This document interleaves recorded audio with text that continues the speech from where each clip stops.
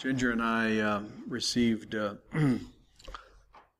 information from the district office this last week, and David Coffey wants to come and pay us a visit. And two things are happening. He wants to confer ordination on Russ and Jamie Collins, who have been approved for ordination.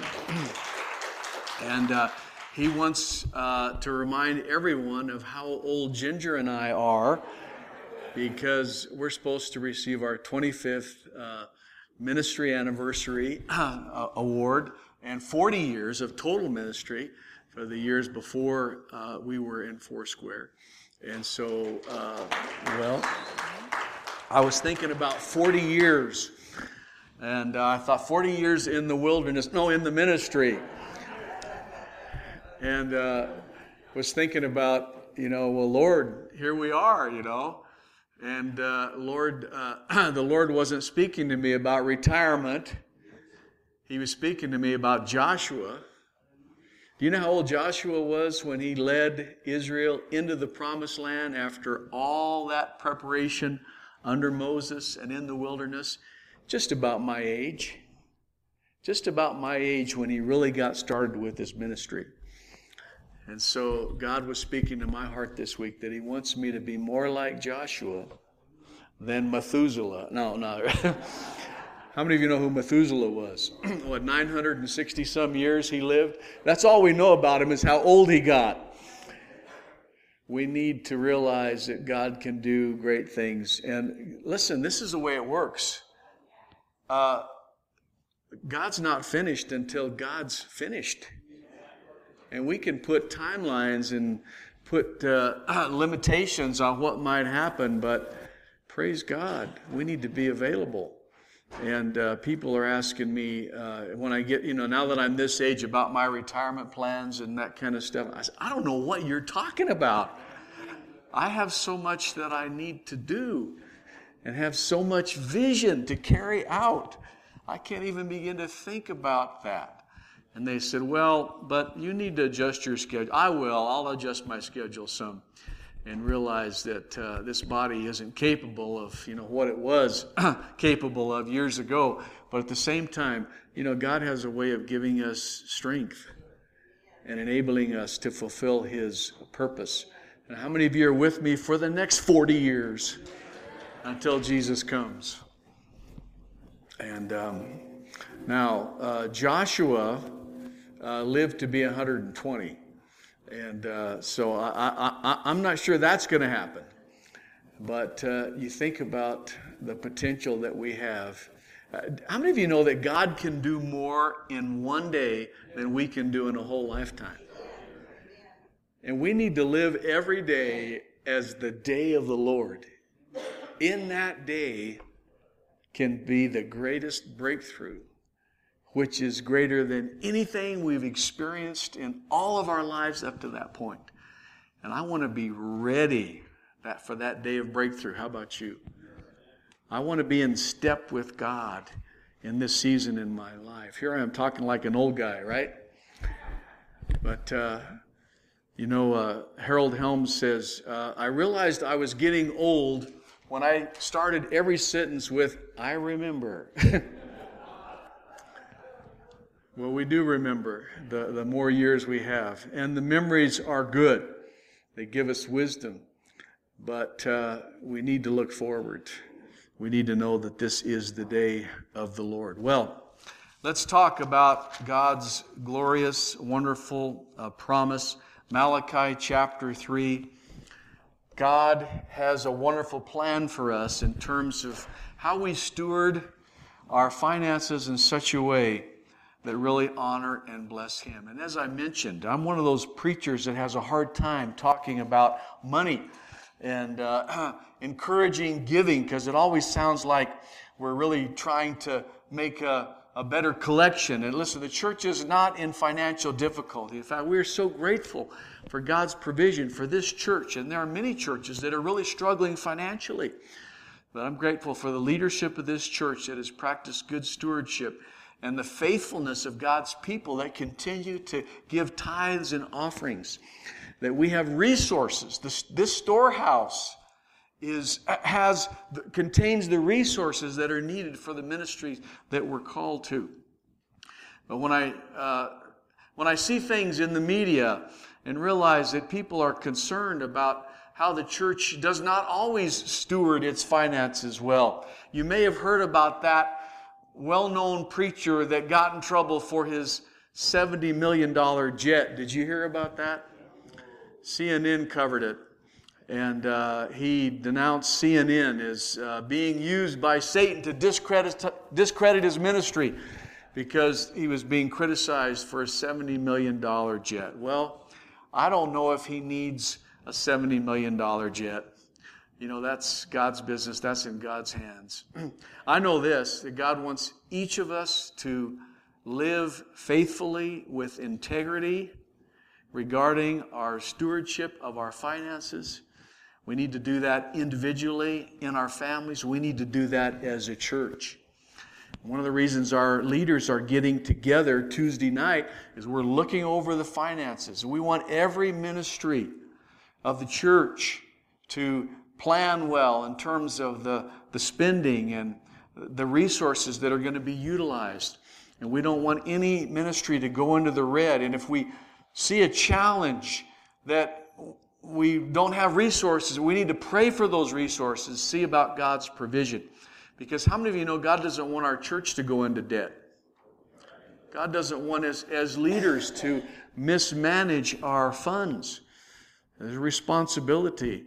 It's about stewardship. And God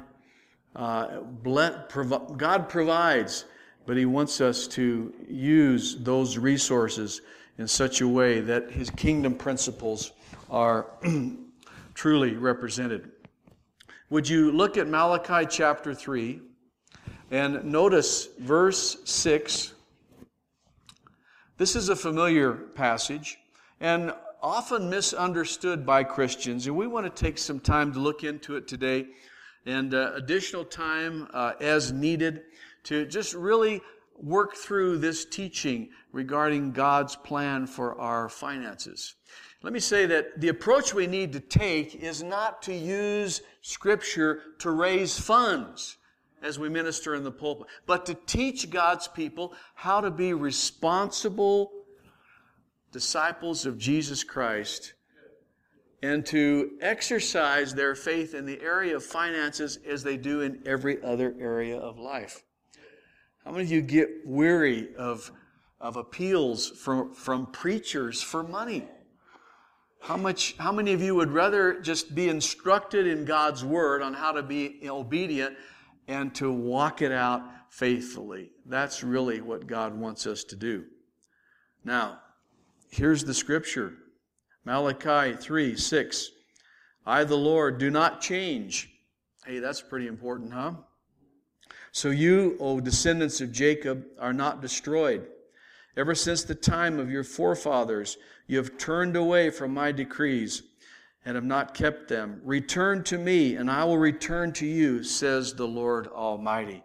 It's important for you to get that context as the prophet Malachi is speaking to God's people about being renewed in relationship with God. Malachi wasn't doing fundraising here. He was talking to them about their relationship with God and being renewed in their faith. In a certain area of their lives where they had become slothful and disobedient. And he said, this is a point of obedience that God wants you to recognize and begin to be renewed spiritually as you obey Him in this area. But you ask, how are we to return? Verse 8, will a man rob God? Yet you rob me. But you ask, how do we rob you? In tithes and offerings, you are under a curse, the whole nation of you, because you are robbing me. Bring the whole tithe into the storehouse, that there may be food in my house. Test me in this, says the Lord Almighty, and see if I will not throw open the floodgates of heaven and pour out so much a blessing that you will not have room enough to contain it. I will prevent pests from devouring your crops and the vines in your fields, and will not cast their fruit, says the Lord Almighty. Then all the nations will call you blessed, for yours will be a delightful land, says the Almighty.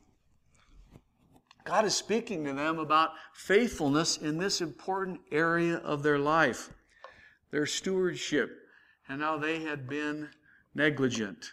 They had been slothful. They had disobeyed God in their faithfulness regarding the stewardship of their resources. And so he says, you need to begin to be obedient to God. And you need to see this as a key in your spiritual renewal. And so right away we realize that God speaks to us about finances, not so that we'll just simply give a big gift in response to that urging, but so that we'll bring our lives into a faithful pattern of obedience, where we can be good stewards and faithful and honor the Lord. How many of you know that giving of tithes and offerings is really about worship? It's about honoring God with the substance of His blessing. It's about our priorities in terms of putting Him first, where we give to God because He's worthy. We give to God even before we give to ourselves, because we honor Him, knowing that this is His plan and this is His purpose. You know, we need a balanced view of our giving and our tithes and our offerings. And some Christians can get sidetracked.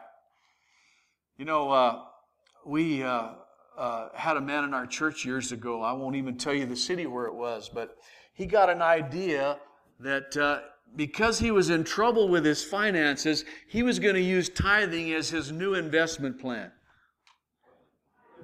True story. And so he started tithing personally, and then he started tithing from his business into our church.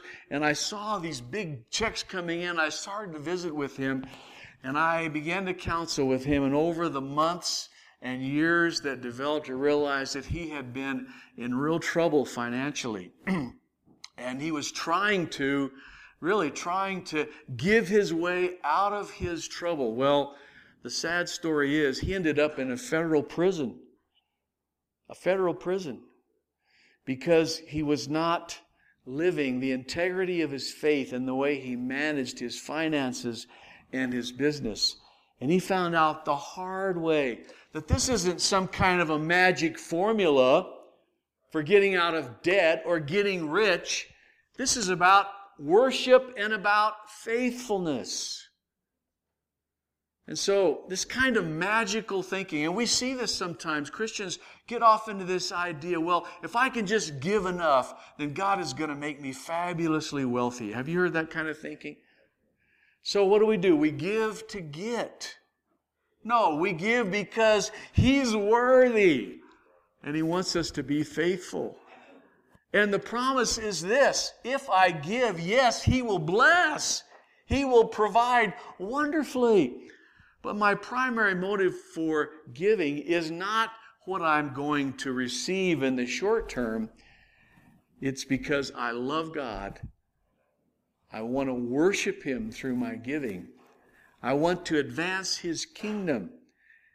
And I want this part of my life to reflect my love and devotion to Him. Are you grateful that, God makes it so clear just to live faithfully?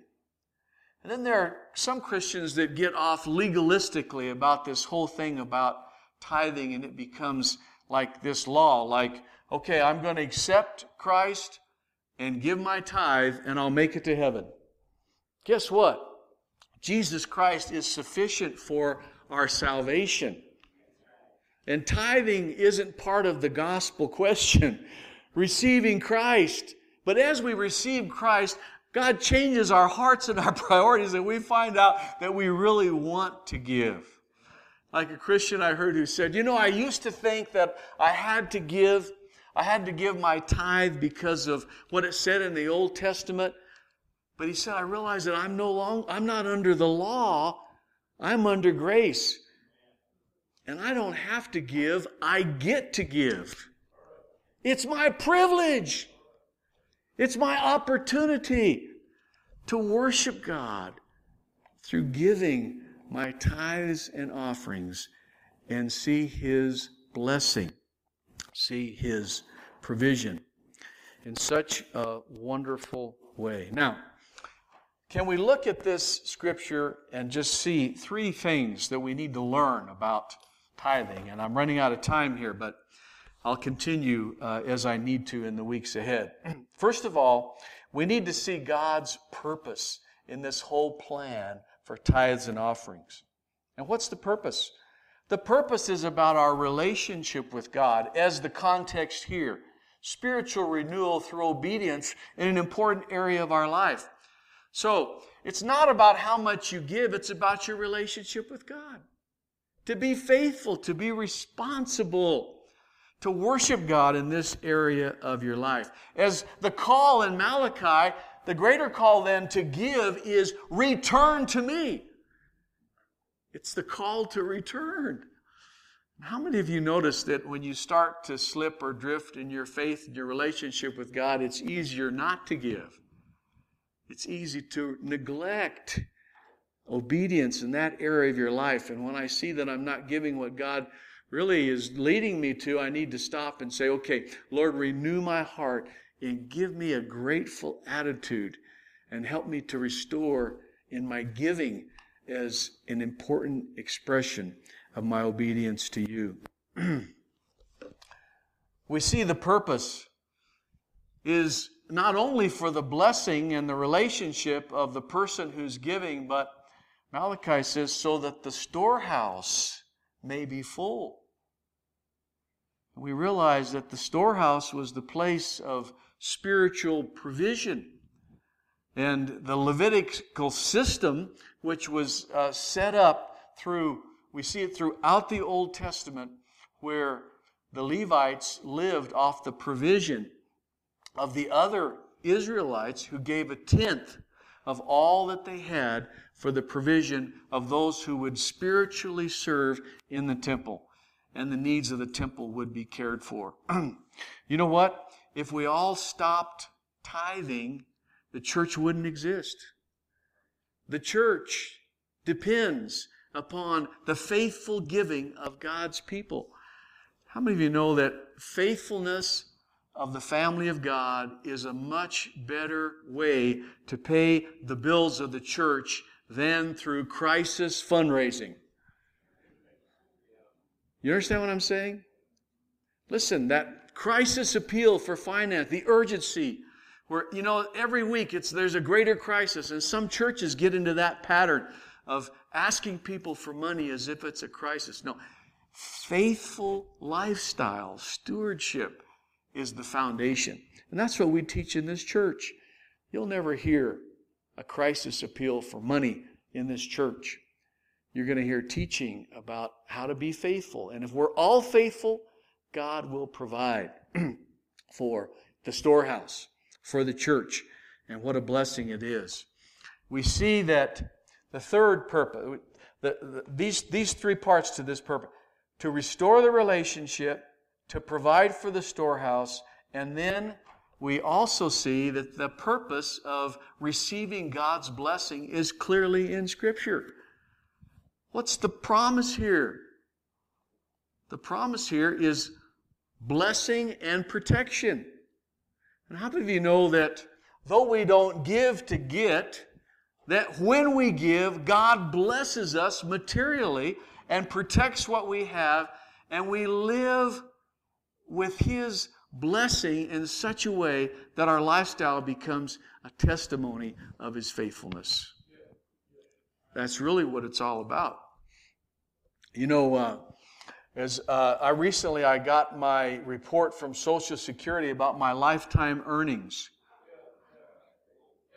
And I looked back over my life and how little money we lived on back in the day.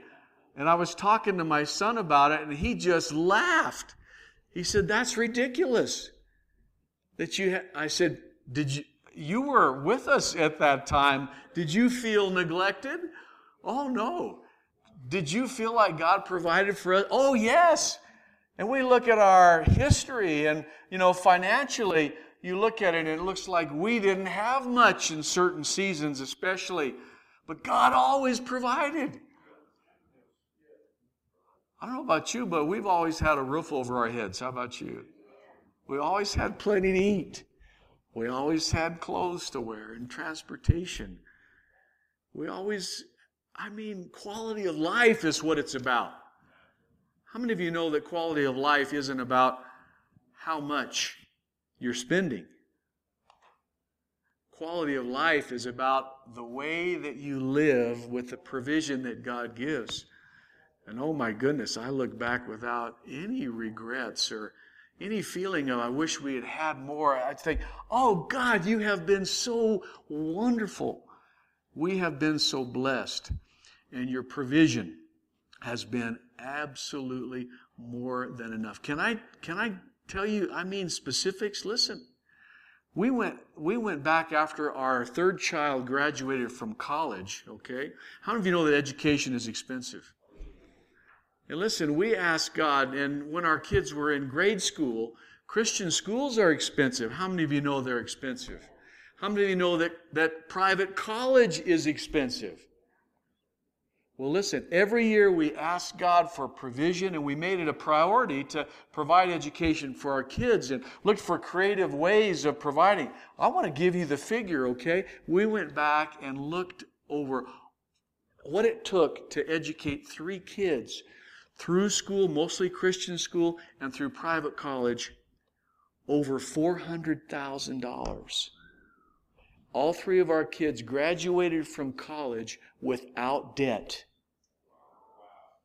because of the provision of God. Now you say, I must have been a millionaire to be able to... No, God's a millionaire. And He provided more than enough. Over $400,000. Is that a miracle? Yeah, it's a miracle. If you knew how much I was making through most of those years, you know how much of a miracle it was. And so I encourage you young parents, trust God. Be obedient. God's faithful. And I'm glad that God provided that money for that need rather than some of the luxuries that we passed up along the way. Well, I'm going to have to quit here. Come back to this and finish it. Can we just summarize and say, listen, let's just see this area of our lives as an opportunity to walk with God, to be faithful to God, to trust Him as we're obedient. I remember Sister Daw used to say, people would ask her the question, now do I tithe on my net income or my gross income? You know what she used to say? She said, do you want God's blessing on your net income or your gross income? I want all of God's blessing. How about you? And it's a matter of blessing, obedience, and blessing. Worship, stewardship, faithfulness, and the testimony that comes from a life which really has honored God in this very important area of stewardship. So, let me summarize all this with a call. Listen, can we just grow in this area as a church, continue to grow as a congregation in the way we handle our finances, individually, every family, every household? Can we pray for each other and help each other? And by the way, I've been amazed at the benevolence ministry of this church. Do you know that hundreds of dollars are flowing through this church every month to people who are in need, needy families? Our friends at Montezuma Elementary School, regularly we're there helping families that we hear about. And almost every need that we hear about, we're able to respond to in some way because of the faithfulness and the generosity of the people in this church. We need to have enough resources, not only for ourselves, but for people in need. Don't you think? God honors that. God blesses that. Well, there's much more to say. But let's just say yes to God and continue to grow. And most of you are very, very faithful in this area of your life. But we all can grow and become even stronger. I think about R.G. Letourneau. Wayne Ehlert used to always talk about R.G. Letourneau as one of the men who really inspired him was when he was a young man. Do you know why? R.G. Letourneau became one of the biggest industrialists in the world, making earth-moving equipment and tractors that help make highways and roads all over the world. And if you ask him how he did it, he said, well, when I was a young man, God and I made a deal that I'd live on 10% and I'd give him 90%. And look what's happened. Now that's an interesting deal, huh? I'll give God the 90%. And he said, why did I do that? Because God's worthy. God's worthy. And so it is. God can do wonderful, incredible, remarkable things. Father, help us today to see this as an opportunity for blessing, not something that we struggle with or something we feel guilty about, but something that we are encouraged to, Lord, to grow in our faith. And so, Lord, we ask for your help. We ask for your guidance. We ask you to help us as a church to become more and more faithful. In Jesus' name, amen. Well, should we take the offering again? No, we're not going to do that. We're not going to do that. And you know why? Because this is about growing in our faith and stewardship and obedience. It's not about raising money. It's about responding to God in the way He wants us to with a willing heart. Please stand with me. We're going to have a closing song, and I'm running a little over. Forgive me, I got carried away. But let's have this closing song, and we're going to have an invitation and a closing prayer. And those of you who need ministry this morning, don't hesitate to come forward. If you've got a financial need, don't hesitate to ask God and ask your brothers and sisters for prayer this morning. We'd be glad to pray for you. Let's sing that chorus. Great is thy faithfulness, shall we? Great is thy faithfulness. Great is thy faithfulness. Morning by morning, new mercies I see. All I have needed, thy hand hath provided. Great is thy faithfulness, Lord, unto me.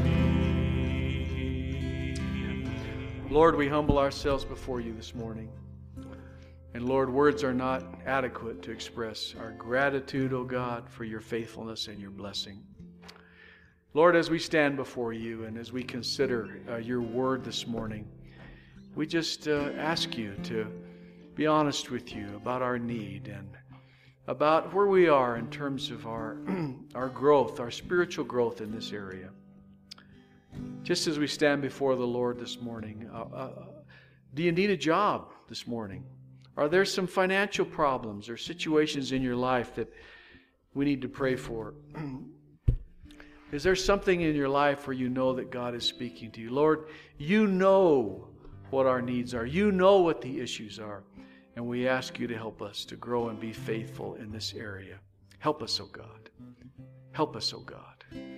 Lord, we ask you to, as we leave this morning, O God, to leave with a sense of gratitude and a sense of purpose and determination, Lord, to be a good witness for you in this world. Help us, O God, to see opportunities to help others and to bless them. And help us, O God, as we seek to honor and glorify you, Lord, to be ready to give an answer for that hope which is in our hearts, O God, to give a testimony of how you have made a difference in each of our lives. We thank you for this time together, and we ask you to dismiss us with your blessing. In Jesus' name, amen. If there's a need in your life and you'd like to come forward for prayer, please do so. The altar is open. If you'd like to pray, God wants to know that you are blessed. Amen.